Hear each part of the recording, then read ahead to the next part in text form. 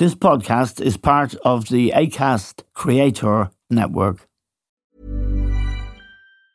Hey, I'm Ryan Reynolds. Recently, I asked Mint Mobile's legal team if big wireless companies are allowed to raise prices due to inflation. They said yes. And then when I asked if raising prices technically violates those onerous 2-year contracts, they said, "What the f*** are you talking about, you insane Hollywood ass?" So to recap, we're cutting the price of Mint Unlimited from $30 a month to just $15 a month. Give it a try at mintmobile.com/switch. $45 up front for 3 months plus taxes and fees. Promo rate for new customers for limited time. Unlimited more than 40 gigabytes per month. Slows full terms at mintmobile.com. Since 2013, Bombas has donated over 100 million socks, underwear, and T-shirts to those facing homelessness. If we counted those on air, this ad would last over 1,157 days. But if we counted the time it takes to make a donation possible, it would take just a few clicks. Because every time you make a purchase, Bombas donates an item to someone who needs it. Go to bombas.com/ACAST and use code ACAST for 20% off your first purchase. That's bombas.com/ACAST, code ACAST.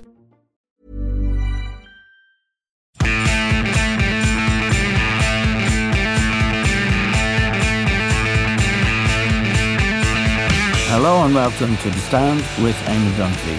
President Joe Biden has been in Europe this week. He made a surprise visit to Kyiv, arriving and spending quite some time there after a 10-hour train journey from Poland. He turned up and there were many shots of Biden and President Zelensky together. It was a very, very strong signal of American support for Ukraine. He subsequently then went to Warsaw, where he spoke with a lot of European leaders. His pledges of support were fulsome, and he said that effectively the United States would be with Ukraine all the way, and that has consumed a lot of news here. And to find out how it went down in the United States, it's a pleasure to welcome Niall Stanage to The Stand. Niall, of course, has been with us from the beginning from Washington. He's associate editor of The Hill, a very good Washington newspaper, and he's The Hill's White House columnist as well.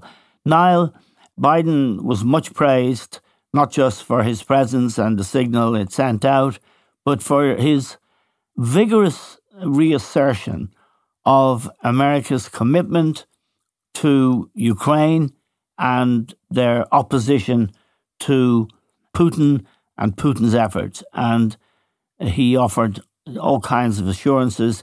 He then went off to talk to some of the NATO allies who are closer to Russia and therefore feel that this presents an existential threat, really, given that it's believed that Putin's endgame is a return to the former Soviet Union.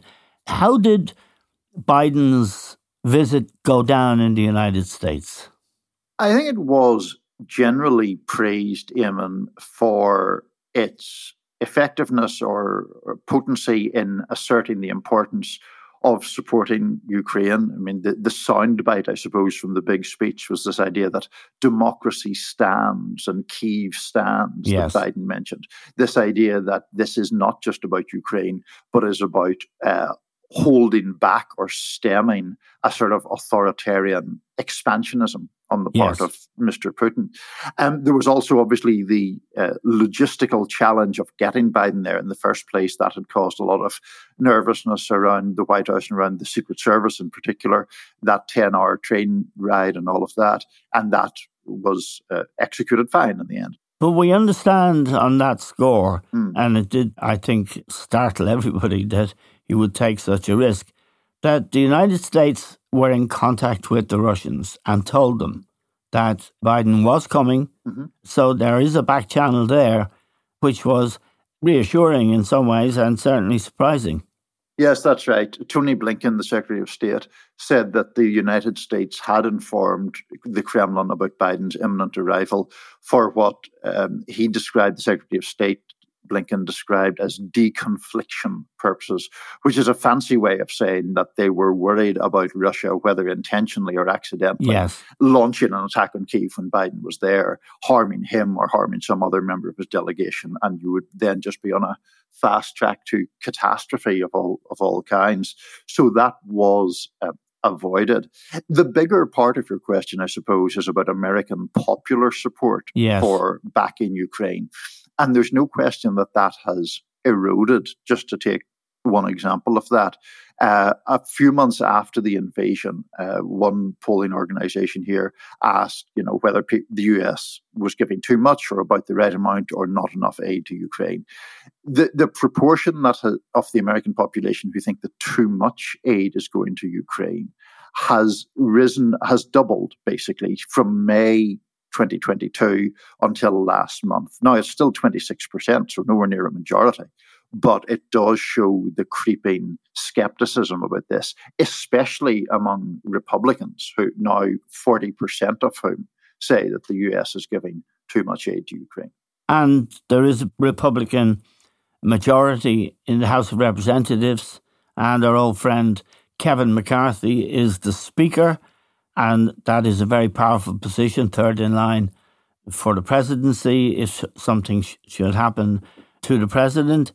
And that rather raises the question of, which appears to be a consensus now, that this is going to be a long conflict, that it's not going to end quickly, and it cannot end, and I think Biden made this very clear, with a victory for Putin. Right, that's right. And so Biden has given this really not only unwavering but open-ended commitment to backing Ukraine. I think the open-endedness of it is one of the things that skeptical Republicans pick up on. Now, you and I were talking off air, and I was mentioning the fact that the majority of Republicans still do support aid to Ukraine, but there's a very vocal sort of Trumpian wing, the MAGA people like Matt Gaetz, who are extremely critical of aid to Ukraine and don't believe it should continue. Their argument, at least when you take the sort of just blatantly or gratuitously inflammatory stuff out, is that the open-endedness of the commitment could have the effect of prolonging the war, because the idea is it just imposes this framework in which the US will back Ukraine forever and Russia will press on forever. And so you will have this extremely lengthy conflict in which no side purportedly has an incentive to seek peace or to make concessions for peace. Now, let me ask you this question, Niall, about Joe Biden and his support and what he represents. It seems to me that he represents a worldview that is really dated, which means, Ronald Reagan held it, who was a Republican, Jack Kennedy was a Democratic president, that America really was, to use the phrase, the world's policeman. And certainly that in terms of NATO, America is the guarantor, American power is at the West's disposal whenever a threat emerges, such as in Germany. And there's this famous vision, really, from the 1960s of John F. Kennedy, who just visited Ireland, incidentally, stopping and appearing at the Berlin Wall and saying, "Ich bin ein Berliner," which meant, I too am a Berliner, and we won't allow this to go any further. This was this encroachment by Russia. That's the past, very much. And one sort of has, many people have, in fact, reflected and some have spoken.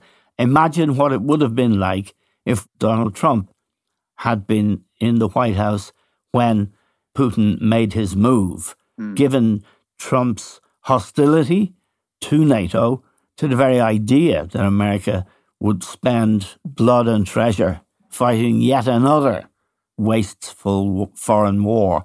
The question is, sorry for being so long-winded, but it refers to a time when we all felt comforted by America's support. And we've moved to an America now where Trump is running for the presidency in 2024. DeSantis in Florida is probably the favorite if he decides to run, and there are signs that he may, who would not hold that old-fashioned view of America's place in the world. Right, I think that's right. It's certainly right in Trump's case. I mean, Trump is essentially or instinctively an isolationist. He's not someone who believes in that Kennedy-Reagan type of vision. Yeah, I mean, MAGA itself is Make America Great Again. It's not make Europe safe. No, it's not. And it is America first, as Trump frequently says. And he takes the view, I think, not only that, sort of foreign adventuring is ill-advised, but that it spends money that should be spent at home. It really, his argument basically is, well, what are we doing in these sort of things? It's nothing to do with us, and it doesn't help us. That's why, for example, he has such objection to NATO, which he, I think, sees as other countries basically sponging off the United States. Which they were. I mean, the Germans wouldn't pay their 2% of GDP for NATO to keep NATO going. I mean, people were actually taking liberties. Yeah, no, absolutely. I mean, like a number of other things, there's a germ of truth in the idea that the US is leaned on disproportionately for these things. It is the one essential country in many of these coalitions. That means, though, that had Trump been at the helm when Putin had invaded Ukraine a year ago, there would almost certainly not have been the coalition building, for a start, that Biden has undertaken against Putin, but also simply the degree of passion or commitment to that cause. It's almost inconceivable to imagine Trump seeing it that way. And the arms and the money, the weapons, all of that. Yes, absolutely. I mean, if you include both humanitarian assistance and military assistance, the United States has given north of $100 billion to Ukraine since the war began. I mean, that's clearly a massive commitment, and one that I think Trump would almost certainly have balked at. Now, given that there is likely to be some way before this conflict ends, although the Chinese have come out in the last 24 hours calling for peace talks and significantly not offering military support to Putin, which is something that the United States warned them against doing. There may be some way to go. Would it be, do you think, an issue in the coming presidential contest? 2024, of course, is when the presidency changes, if it's to change, but there will be, and there are going to be, races to win the nomination, and Trump will be prominent among those who are seeking it. Yeah, I mean, Trump certainly is. Trump and DeSantis are the two favourites for the Republican nomination right now. There's no question about that. It will be an issue if Trump becomes the Republican nominee, unquestionably, because of the issues that we were just discussing. Whether Biden gets political credit for the effort in Ukraine is actually a rather complicated question. It's certainly not something that has led to a massive boost in his popularity by any stretch of the imagination. His approval ratings are still rather mediocre and have been throughout. The military adventure that probably cost Biden was the debacle of the withdrawal from Afghanistan, which coincided with the first slide in his approval ratings. So although I think there's media praise for Biden's performance, and there is, Democrats are quite naturally supportive of it, overwhelmingly so, does it really win over voters in the middle ground? Probably not, whenever things like inflation remain sizable issues and whenever there's a lot of other domestic concerns playing on voters' minds. Just one thing about the trip. All went well. He appeared to be in good form. He was vigorous in his speeches and that. He did trip up boarding Air Force One, the presidential plane, when he was leaving Warsaw. This would reinforce, or did it, I wonder now, reinforce the idea of his frailty, both physical and, shall we say, cognitive. I mean, it certainly fits into that narrative. And, the issue of Biden's mental health is a legitimate issue. I think you and I have always tried to be sensitive about it while acknowledging that it is a real issue. He can sometimes seem to lack vigor. He can sometimes meander quite noticeably in comments and kind of seems to be mumbling at times. Having said all of that, his actual speeches in Kyiv and in Europe generally were, I think, generally considered strong. And so the tripping on the plane steps, it's something that is capitalized upon by people who want to make the broader argument.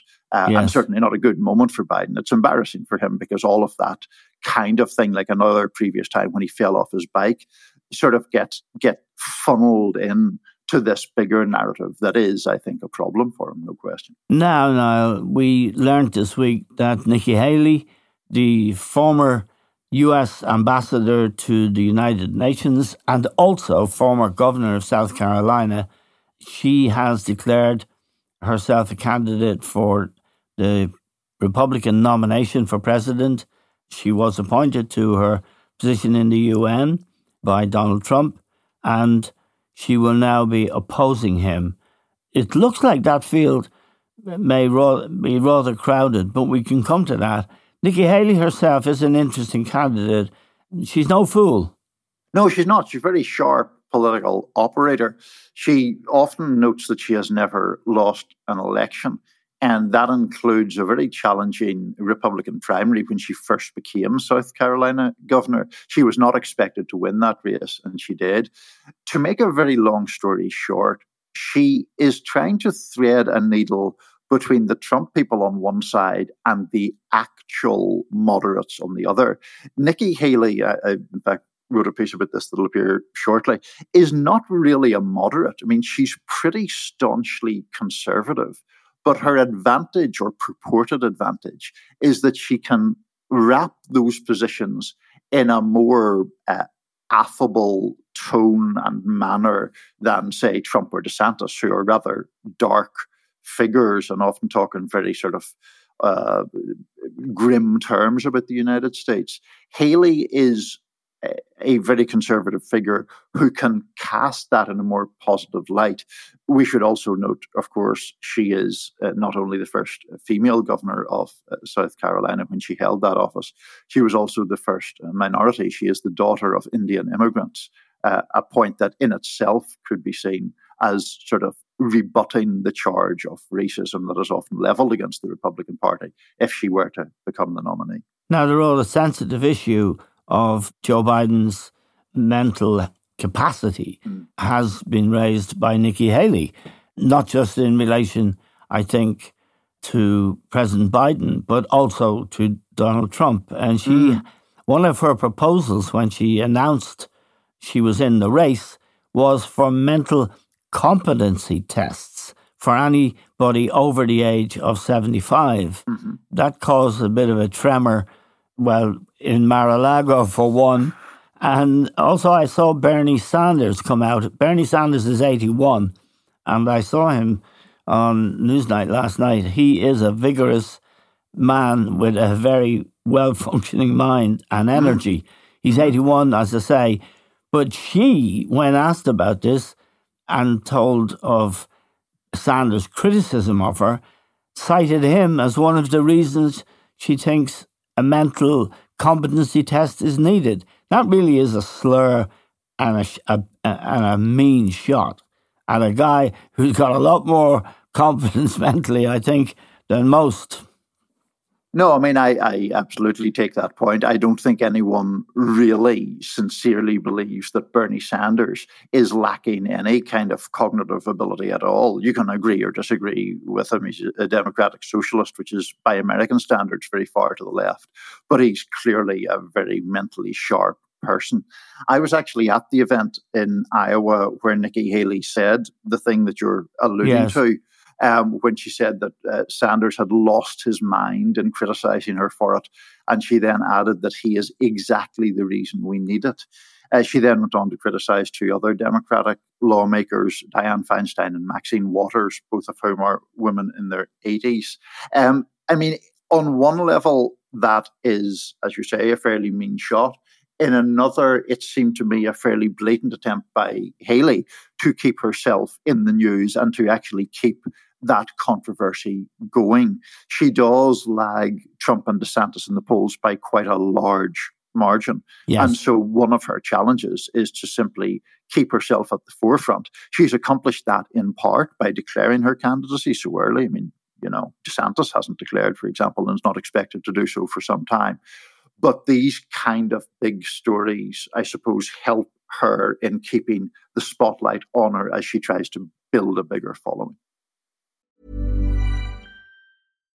If you're looking for plump lips that last, you need to know about Juvederm lip fillers. With Juvederm Volbella XC and Juvederm Ultra XC, your lip look, whether it's subtle or bold, can last up to 1 full year with optimal treatment and no additional maintenance. Find a licensed specialist and see if it's right for you at Juvederm.com today. That's JUVEDERM.com. Add fullness to lips in adults over 21 with Juvederm Volbella XC or Juvederm Ultra XC. Do not use if you have severe allergies or a history of severe allergic reactions, or if you're allergic to lidocaine or the proteins used in Juvederm. Tell your doctor if you have a history of scarring or taking medicines that decrease the body's immune response or that can prolong bleeding. Common side effects include injection site redness, swelling, pain, tenderness, firmness, lumps, bumps, bruising, discoloration, or itching. As with all fillers, there's a rare risk of unintentional injection into a blood vessel, which can cause vision abnormalities, blindness, stroke, temporary scabs, or scarring.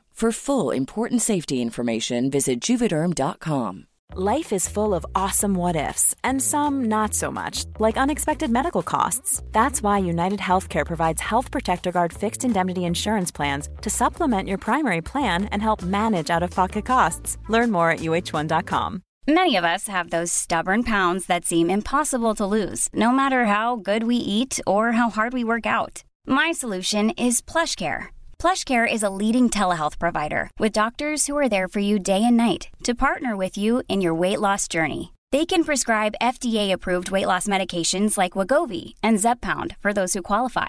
Plus, they accept most insurance plans. To get started, visit plushcare.com/weightloss. That's plushcare.com/weightloss.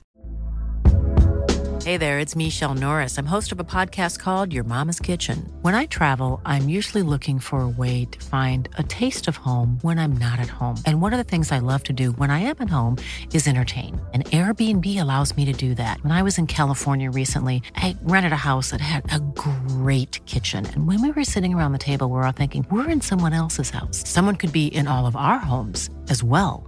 If you have a home, but you're not always at home, you have an Airbnb. Your home might be worth more than you think. Find out how much at airbnb.com/host.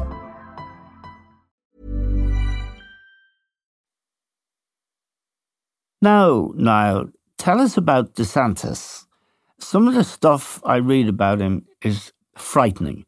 All I really know is that is unusual or extreme was his attitude to the vaccines during the COVID crisis, particularly in a state with a very large elderly population.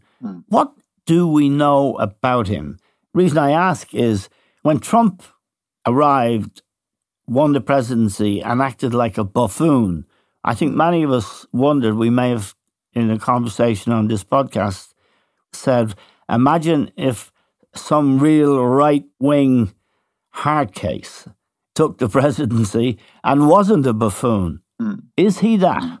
The point is whether the populism favoured by Trump finds a more effective vehicle in DeSantis. And I think it does. I mean, DeSantis doesn't have the self-defeating chaos that Trump brings in his wake. And that's the appeal for DeSantis among populist conservatives or right-wing conservatives. Is he a nationalist now?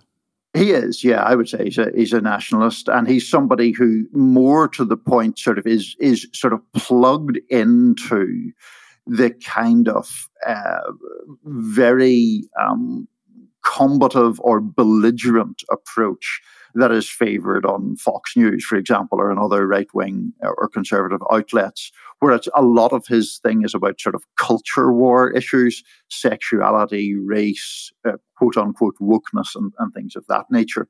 Just the point on COVID, because I think that is important.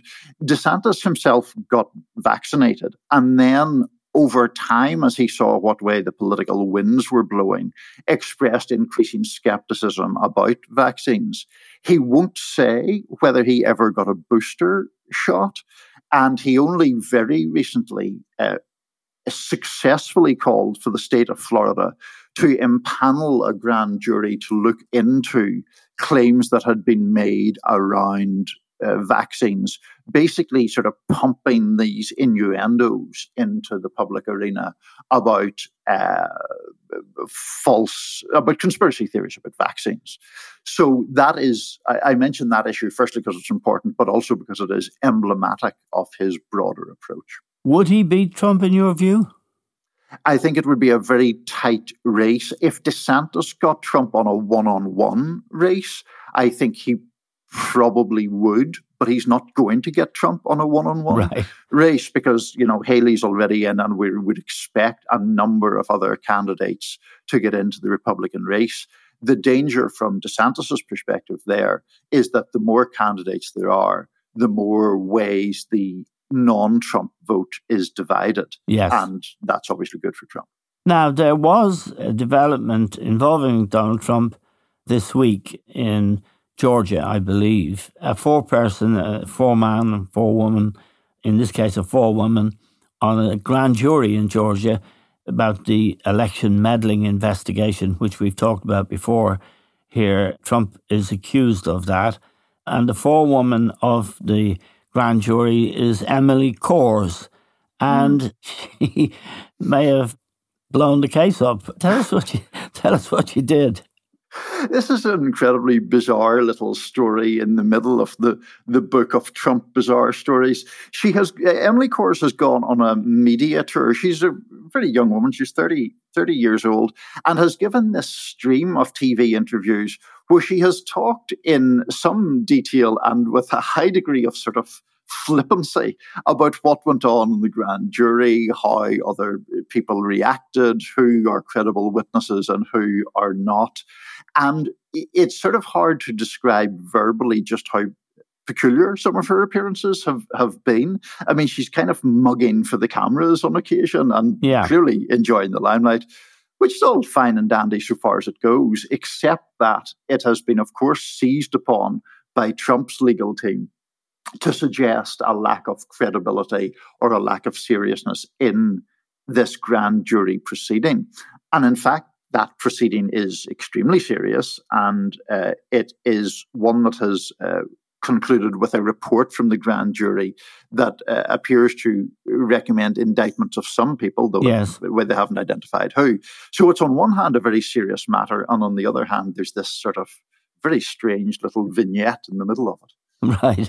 Now, the other thing that's happened in America this week that's kind of horrifying is in Ohio, where a train crashed, a train that was carrying some very toxic material. Mm-hmm. Yeah, this is a story that is a big story and a growing story here because of a perceived failure on the government's part to react speedily to it. The crash itself happened 3 weeks ago, and a 38-car train derailed in a very rural part of Ohio, releasing various chemicals.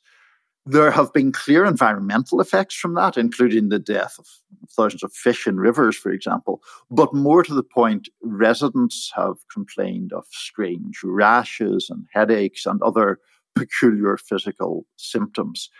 There has been a lot of criticism about a sluggishness by the Biden administration to demonstrate concern, even though they did send scientists. It was only Thursday here where Pete Buttigieg, the transportation secretary, finally appeared.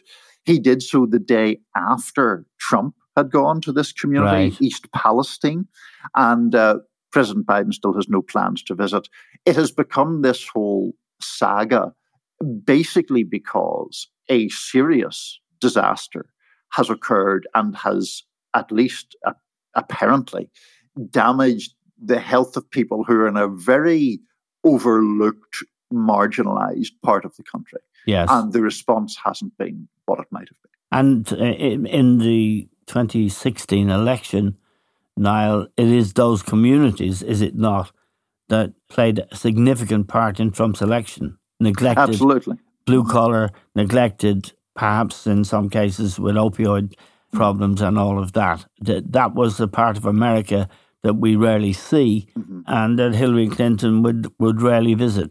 That's exactly right, yes. And I think that's really an important point on the politics of all this. This is the kind of community that, rightly, to be fair, believe they have been neglected by Washington and the political establishment for decades, probably. And so that is what lends this story of the train derailment such political potency. It's the idea that these neglected or overlooked communities are being sort of dismissed again when there are very clearly genuine concerns. Okay, Niall, we're very grateful to you for joining us from Washington. Thank you very much indeed. We're grateful to Niall, to all of you for listening. That's all we have time for now. We'll talk to you soon.